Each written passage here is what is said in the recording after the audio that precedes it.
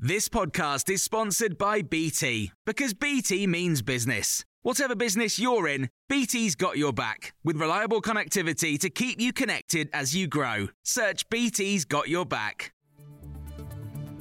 This is the Times Daily Briefing for Friday the 6th of October. The Labour candidate Michael Shanks has won the Rutherglen and Hamilton West by-election, taking the seat from the SNP with a majority of more than 9,000 and a swing of 20%.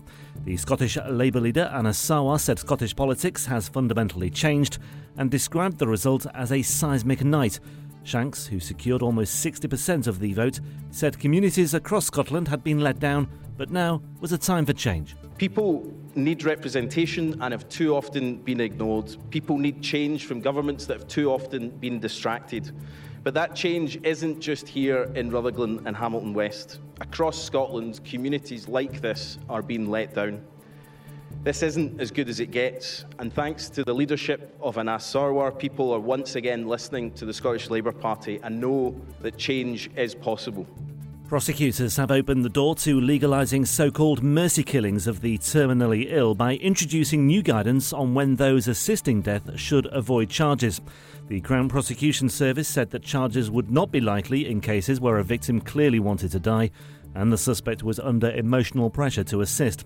Campaigners for reform of the legislation have welcomed what they said was an attempt by the CPS to mitigate the cruelty caused by the blanket ban on assisted dying.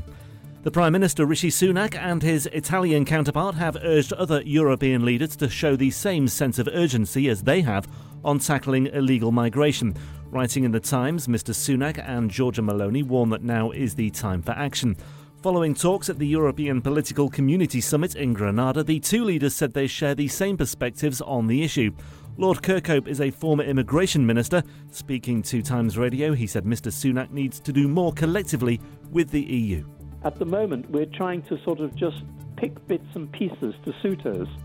And if we can get a deal where Frontex, that's the European Union frontier forces, come more into evidence, then that would be extremely helpful in terms of stopping those boats.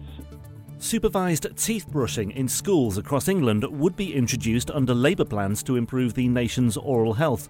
In the party's first policy announcement ahead of its annual conference in Liverpool, Labour said it would seek to tackle preventable tooth decay in children with a programme to help 3 to 5-year-olds form healthy brushing habits. Inaya Folarin-Iman is the founder of the social values think tank, the Equiano Project. She says teachers should not be relied upon to assist children with personal hygiene and other activities that are outside educational boundaries. Teachers already have an immense amount on their plate, and I think that it is important that we make sure that parents are aware of the importance of dental hygiene and make sure that that culture is also created in the home. And almost a third of workers have suffered sexually inappropriate behaviour from colleagues, but many were too scared to report it, fearing it would harm their career. Research conducted among 2,000 workers showed toxic cultures in many workplaces and that senior staff were mainly to blame. Almost 1 in 3 women were affected compared with 1 in 4 men.